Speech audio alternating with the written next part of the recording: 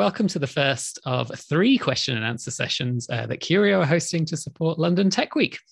I'm Rob Jack. I'm a learning designer at Curio, and today it's my great pleasure to be speaking with a good friend of Curio, Martin Bean, Chief Executive of the Bean Centre. And specifically, how are you, Rob? Lovely to see you. Likewise, Martin, always good to connect.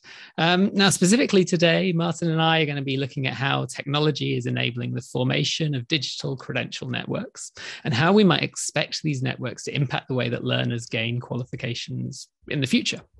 But before we do start that conversation, let me give you a bit of history about our guest today.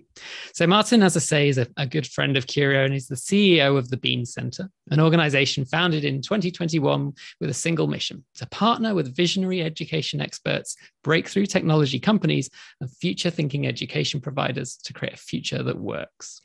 Now, through the Bean Centre, and drawing on his deep knowledge of the intersection of technology and education, Martin provides strategic advice to educational organisations of all types, private, public, and community. Martin was previously appointed Vice-Chancellor and President of RMIT University in 2014 and served until June 2021. It was at RMIT that Martin first collaborated with Curio and created one of Australia's most successful digital education institutions, RMIT Online. In the UK, Martin previously held the positions of Vice-Chancellor of the Open University, the UK's largest academic institution, and leader in the provision of flexible learning. He was also General Manager of Microsoft Education Products Group in Seattle, Washington. He has held various executive leadership roles in companies focused on integrating technology and learning solutions. In 2012, Martin launched FutureLearn, the UK's first at-scale provider of massive open online courses. He's been widely recognised by his peers, industry and governments in Australia, the US and the UK for his contribution to education. Martin was awarded an Honorary Doctor of Laws from the University of London in 2013 and a Commander of the Order of the British Empire, a CBE, in 2015 for services to higher education. So that is an introduction done with. Welcome, Martin. Now, thank you very much, Rob, and hi, everybody. It's great to have you with us, Martin. To kick us off, you're going to take us through a presentation outlining some of your thoughts on our topic today, and then I think we'll move into a Q&A, right? Yeah, that's terrific. And if I can just start by just welcoming everybody that's found the time to be with us today. It's terrific to be dropping back into my old neck of the woods in the UK. What Rob and I thought might be a good thing to do would be just to start off, if we could, with a few opening thoughts from me and doing the right thing in the world of Zoom. Rob, can you see that slide up now in front of us? I certainly can. Thank you, Martin. Very good. So I thought I might just spend a few minutes with all of you, just taking you through the backdrop to my thinking. And as a way of acknowledgement, a huge call out to my friends and colleagues at RMIT that have helped me put some of this thinking together. As I've sort of my thinking's evolved really all the way back to when we launched FutureLearn many years ago, Rob, that you touched on. So just a few provocations to get us started. It's really clear no matter what data point you look at. This one is from The Economist and Oxford University, but the numbers change a little bit, but roughly we're looking at a world where 50% of jobs are at risk of replacement in the next 20 years. We're also in a world where today's 15-year-olds, and I have one in the house with me right now, will likely have to navigate 17 changes in employer across their lifetime in 5 different careers. That's according to the Foundation for Young Australians here. But that general theme and pattern of change in our communities and societies, I see rippled all around the world. A major shift in the way I think about the future of work is that 2/3 of jobs will be soft skills intensive by 2030. And that's a shift that's happened incredibly rapidly over the last few years. And one of the pieces of work that I'm involved in that I'm very proud of is PwC's Future of Work initiative in Australia. And I think this quote sums up my thinking very well. We need to think differently about our skills, how we couple with new technologies, and most importantly, how we keep up. Our humanity, integrity, and creativity are key. And I see that play out in so many ways in the labor market now. And therefore, I sort of look at two different worlds. The world at the top, my world, born in 1964, life was pretty predictable for me. I got to play from 0 to 5. I got to learn from 5 to 25. I got to then have a job from 25 to 65. And then from 65 plus, I got to retire and start playing again, or as I like to think of it, go skiing, which is my acronym for spending my kids' inheritance. But life is a little bit more complicated now. I still get to play, luckily, or my people of today, young people of today, still get to play from about 0 to 5. They still get to go to school, but then they sort of walk into this world of job, and learning for life. And I've been involved in education my entire career. And, all the way back to the early 90s, we talked about lifelong learning, but now lifelong learning has truly become a reality and the only survival skill required to really be able to fulfill your aspirations from a work and career perspective. And so my provocation to everybody is we have to start thinking about knowledge as a new currency in the world of work. The old currency that is still incredibly valuable and relevant is the testament, the diploma, the degree, the thing that we hang on the wall that makes my grandmother or what made my grandmother incredibly proud of me when I earned them along the way, and still have that milestone value in our lives. But today, we really need to start thinking about a new knowledge currency. And that's what our session today, Rob's and my session, is all about. We have to start thinking about curating a portfolio of ourselves that is sort of the combination of all of our formal credentials and qualifications, as well as those informal, what often get described as micro credentials or other skill events in our lives. We increasingly need to be able to express them to the world.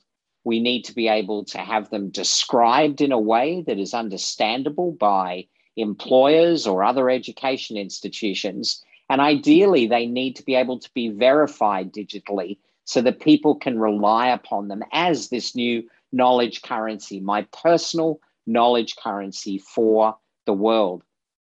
At RMIT, we realized increasingly that because of that movement towards soft and human skills and the need for our graduates to be able to evidence and demonstrate the capabilities and competencies they developed beyond their formal program, we launched what we called RMIT Creds. And it turned out to be just an incredible phenomenon. It's a university-wide digital micro-credential program. You'll see to the right of the screen that we've had over 100 topics, over 51,000 students, more than 125,000 badges have been claimed, and over 9,000 sharings of those badges into other platforms across sort of these 11 key capabilities co-created with global partners that included industry bodies, corporations, not-for-profits, professional associations, and their value to students and graduates is that they're verified by RMIT. They carry RMIT's brand, and that then allows the student to have sort of a digital web-enabled record of their skills beyond what they've done in their formal program of study. And Rob, what I think is incredible when you look at those numbers of take-ups is none of the Creds program were for credit. They were all optional for our students to take, but because they realized the value of those Creds as they graduated from RMIT in the labor market, they just proved to be so incredibly popular with our students as they headed into the world of work. So Rob, that's a little bit of a background to what shaped my thinking, how I see the world of work moving in the future, why the Bean Center is very focused on a future that works, because I believe we all on the education supply side, on the provider side, have to be willing to keep pace with what's going on with the demand side for the world of work, for the sake of our students, our graduates, our communities, our economies, and the world of work. So I'll stop sharing there now, and hopefully that's come back to to full screen for us there, Rob. Is that right? Certainly has. Thanks, Martin. And a You're really welcome. interesting presentation that sets us up for a great conversation, I think. So as you outlined, this is the future as you see it, is these kind of micro credentials, and to a certain extent, it looks like that future is already here today, as you've outlined with RMIT's offering, and I've seen other offerings similar that exist already. But as you alluded to, it's going to require, I suppose, that mindset shift from that kind of fairly traditional model and way of thinking about education. So how long do you think it will really take to make that what is fairly early adoption of technology in a way of thinking? How long that mindset shift going to take? It's a terrific question. If you'd asked me that midway through 2019, I probably would have said we're looking at maybe a 7 to 10 year transition. But of course, because of the pandemic, all bets are off, and every nation around the world that I'm speaking with, Rob, is seeing the pace of change for the lifelong learner and the ability to support and assist them in getting the skills they need. It's now a national imperative for many nations. And there's two major forces at work driving it. The first is demand side, the way employers are thinking about to remain competitive, their need to reskill their existing workforce as well as attracting talent. And according to the World Economic Forum Future of Jobs study, in Australia anyway, 70% of Australian employers are seeking to reskill workers in less than 6 months, Rob, which means they can't afford to wait for multi-year traditional master's degrees or people going back to undertake more traditional units of study. So we're seeing an incredible shift. And interestingly, employers often don't identify universities as places to get those skill top-ups because traditionally we haven't had offerings that would meet what they were looking for from a skill development perspective. But what's also really interesting, Rob, is how much of it is being stimulated directly by government as a response to the COVID pandemic, but also as a response to many of the slides that I put up earlier in the session around the pace of change often being driven through technology. So if you look in the UK, where much of our audience is tuning in today, there's been some really interesting recent initiatives from the government, certainly as it relates to England, because the two that I'm going to speak about are more for England rather than the other three nations of the UK. But if you look in England from the Office of Students, they recently launched their higher education short course trial, Rob, which is a direct signal, I believe, to the sector that they are looking, just as we are in Australia, to be able to start funding and codifying short courses primarily designed to sort of develop skill acquisition as part of the formal system. And if you read the minister's preamble to that announcement, it mirrors much of what I've been talking about. And of course, it goes hand in glove with the government's current initiatives around the lifelong loan entitlement that's designed to actually allow funding for people at all stages in their life to be able to go back and access the education they need at a tertiary level to be able to remain relevant in the world of work. And in Australia, I'm currently co-leading with Professor Dawkins a review of university industry collaboration in learning and teaching, and we're about to present that report to the minister. But that's coming off the back of $250 million that was put into the Australian system last year by the government directly to fund 50,000 short course places. Again, this desire for tertiary education providers to play a more active role. And the list goes on in Australia. They're currently supporting a micro-credentials marketplace. The government is busily working on standing up a national credentials platform that will include both formal credentials as well as informal credentials. And so the list goes on. In New Zealand, as far back as 2018, they began accrediting micro-credentials in units of 50 to 400 hours. And probably my favorite example, Rob, is what Singapore is doing, where through their Skills Future platform, where citizens aged between each citizen aged 25 and over actually gets access to a $500 credit every year to go towards their skills-related courses. So just sort of in summary to your question, Rob, if you think about what's going on in the world of work through employers, an absolute direct intervention from government all around the world to stimulate providers to play a more active role in the provision of micro-credentials, and a desperate need for individuals as they live their lives to be able to top up and demonstrate the skills that they've acquired, I think you can see why it's speeding up at a pretty dramatic pace, Rob. Yeah, very much so. And with the Lifelong Loan Initiative in the UK, it's going to be really interesting, I think, to see how institutions rise to the challenge, I suppose, in order to create compelling offerings that are attractive to learners.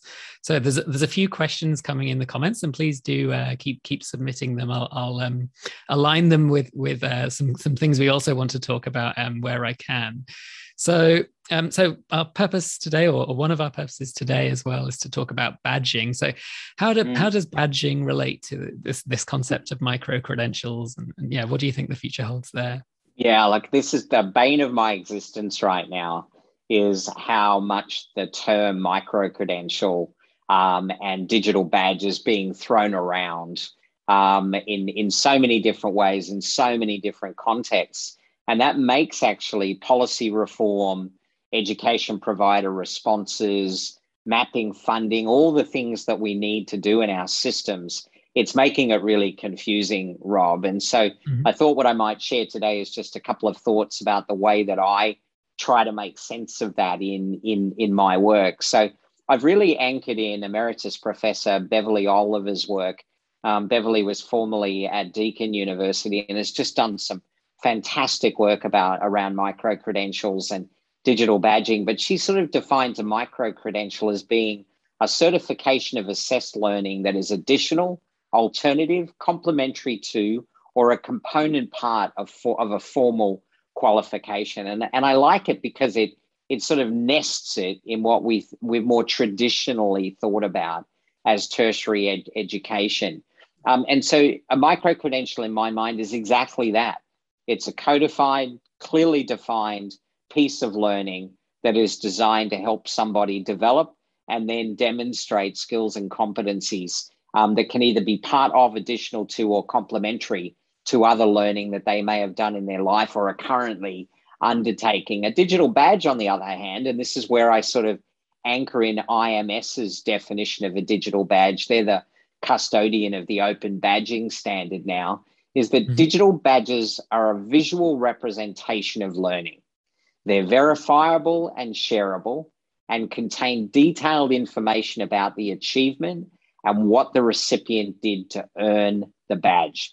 And that's all expressed through metadata. And Rob, one of the things that I think people get way too hung up on is what the badge looks like and the badge itself. Actually, that's purely a wrapper to where the real power is of a digital badge. And that actually is in the metadata that does exactly that. It sort of explains what it is, how it was earned, what skills were taught, how it was assessed, and who issued it, and amongst other things. It's the value of that metadata is that new currency of learning that makes it really powerful. And so where the credential, the micro-credential is what you studied and the way that you were assessed, think of the digital badge as being that smart, verifiable data that you can use as an individual to explain it to the rest of the world, Rob. And so the badge becomes like the evidence almost of the skills, the knowledge that you've developed. The evidence, the description, and perhaps most importantly, it will describe in more detail, if it's done well by the issuer, the actual skills that you've acquired that an employer or another education institution can make sense of, Rob. And so when talking about skills, then how do we define the skills that are represented by a badge, and why is that? Why is it important to do so? And that's the next big frontier.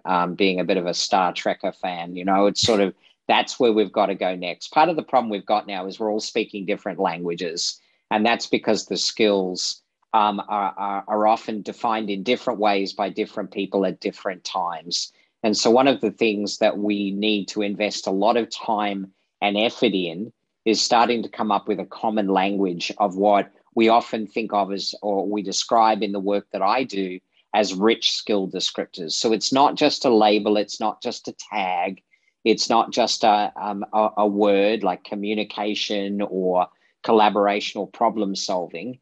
It actually is a description of what that skill is, captured as a unique identifier, Rob.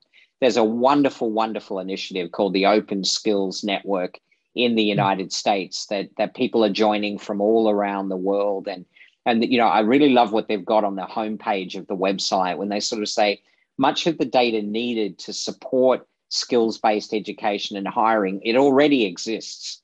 However, this skills data is in silos. It's not easily accessible nor machine actionable. So making the switch to skill-based practices for employers, for education institutions, is often a very manual and expensive endeavor, Rob. And so I'm a huge fan of what I'm seeing emerge now. Some great examples for the people tuning in. If you go take a look at the ONET initiative being sponsored by the Department of Labor in the United States, if you look at the great work that's been done with MZ Skills, the Australian government through the Australian Skills Commission has the Australian Skills Classification that they've launched as an open access national skills taxonomy. I think what you're going to start seeing is every nation, and ideally globally, will start build these rich libraries of rich skill descriptors that we can all use then. Employers can use it for hiring,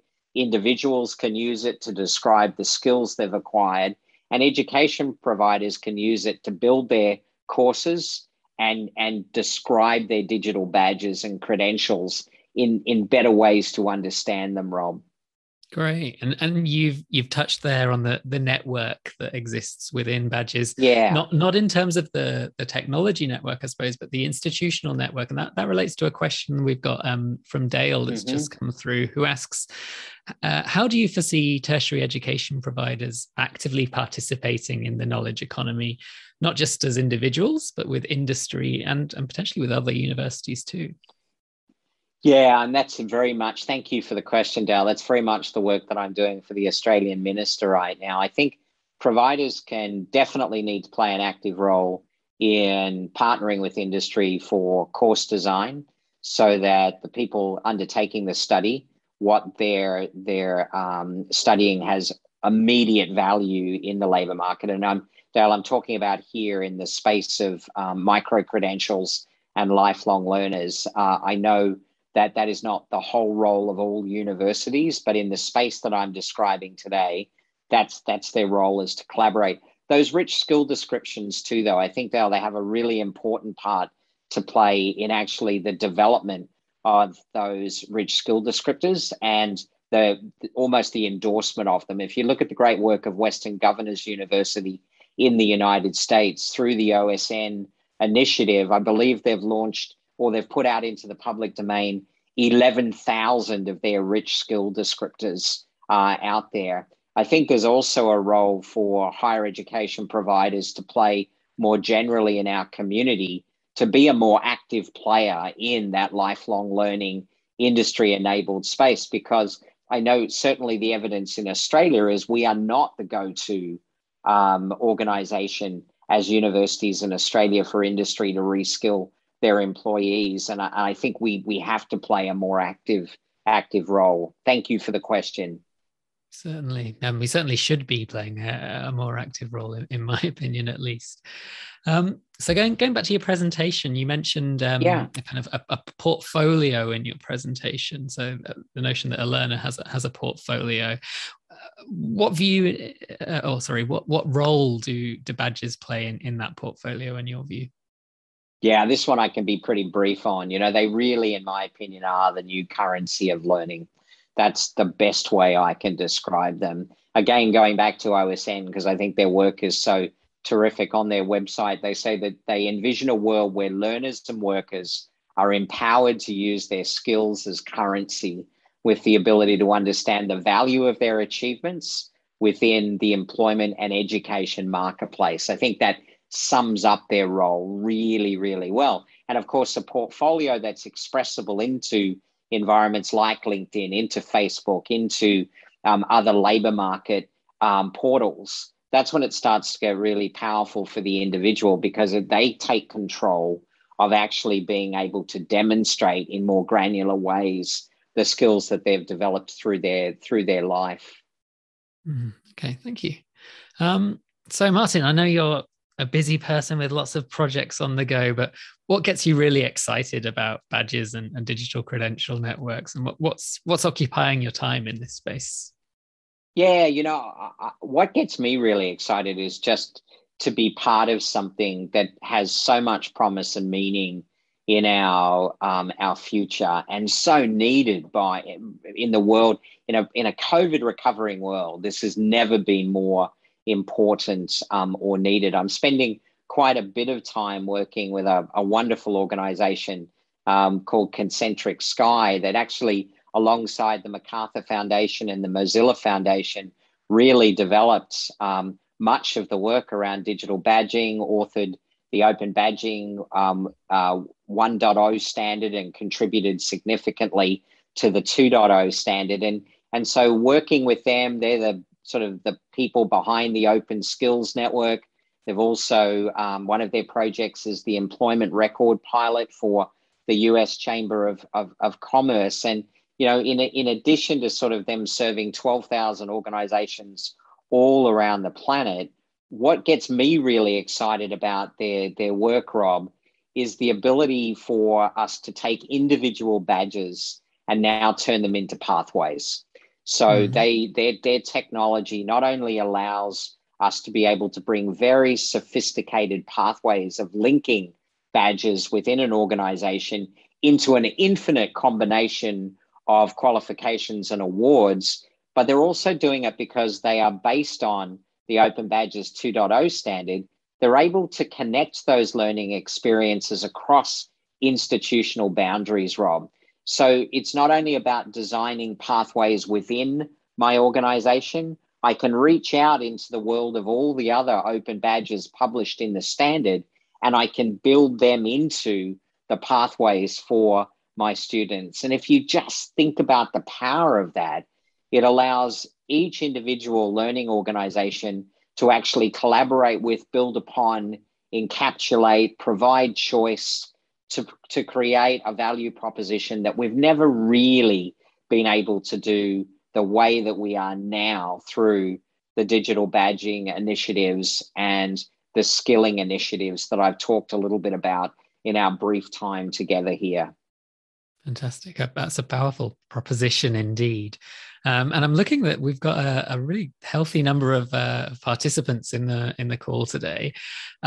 Hopefully that kind of reflects a growing interest in badging and digital credential networks. So maybe there might be some in the audience thinking about getting into this space if they're not there already. So for those that might be, can you give me, I don't know, the top 3 tips or 3 things to think about if I was looking to get into the space? Yep, and I'm going to be quick because we're almost out of time. This has been such a great conversation. Number 1, put the learner at the center of all you do. Remember that it is absolutely about providing meaningful outcomes, as it always should be for our students. So if you're going to get into digital badging, don't get caught up in all the glitz and glamour. Make sure that every one that you issue has meaning for the learner, and you're very upfront about that. Second is do the heavy lifting, roll up your sleeves, be prepared to do the work so that you're able to describe the skills that have been taught in the badge in a way that is expressible to the world, in a way that they can understand it. That will add that value, that extra value to the individual that you've issued the badge to. And the final one is, in everything that you do, make sure you're working with technology that's built on open standards and unlocks pathway technology, the ability not to see badges in isolation, but to see them part of connected pathways that build on each other for higher and more valuable awards. So there we go, Rob. Those are the three things that I would do. I might have crammed two things in to the last one, but that's what I would be focused on. Well, we're very pleased that you did. And I think in doing so, you may have covered off some of the questions that were coming through. So those that asked questions that we weren't able to respond to, thank you for attending. Sorry we didn't get to them. That's been a really rich discussion, Martin. So thank you so much for joining us. Always a pleasure to speak with you, as I said earlier. Take care, everybody, and stay safe. And I hope to see many of you again in the near future. Bye for now. And thanks for inviting me, Curio, a wonderful organization to work with.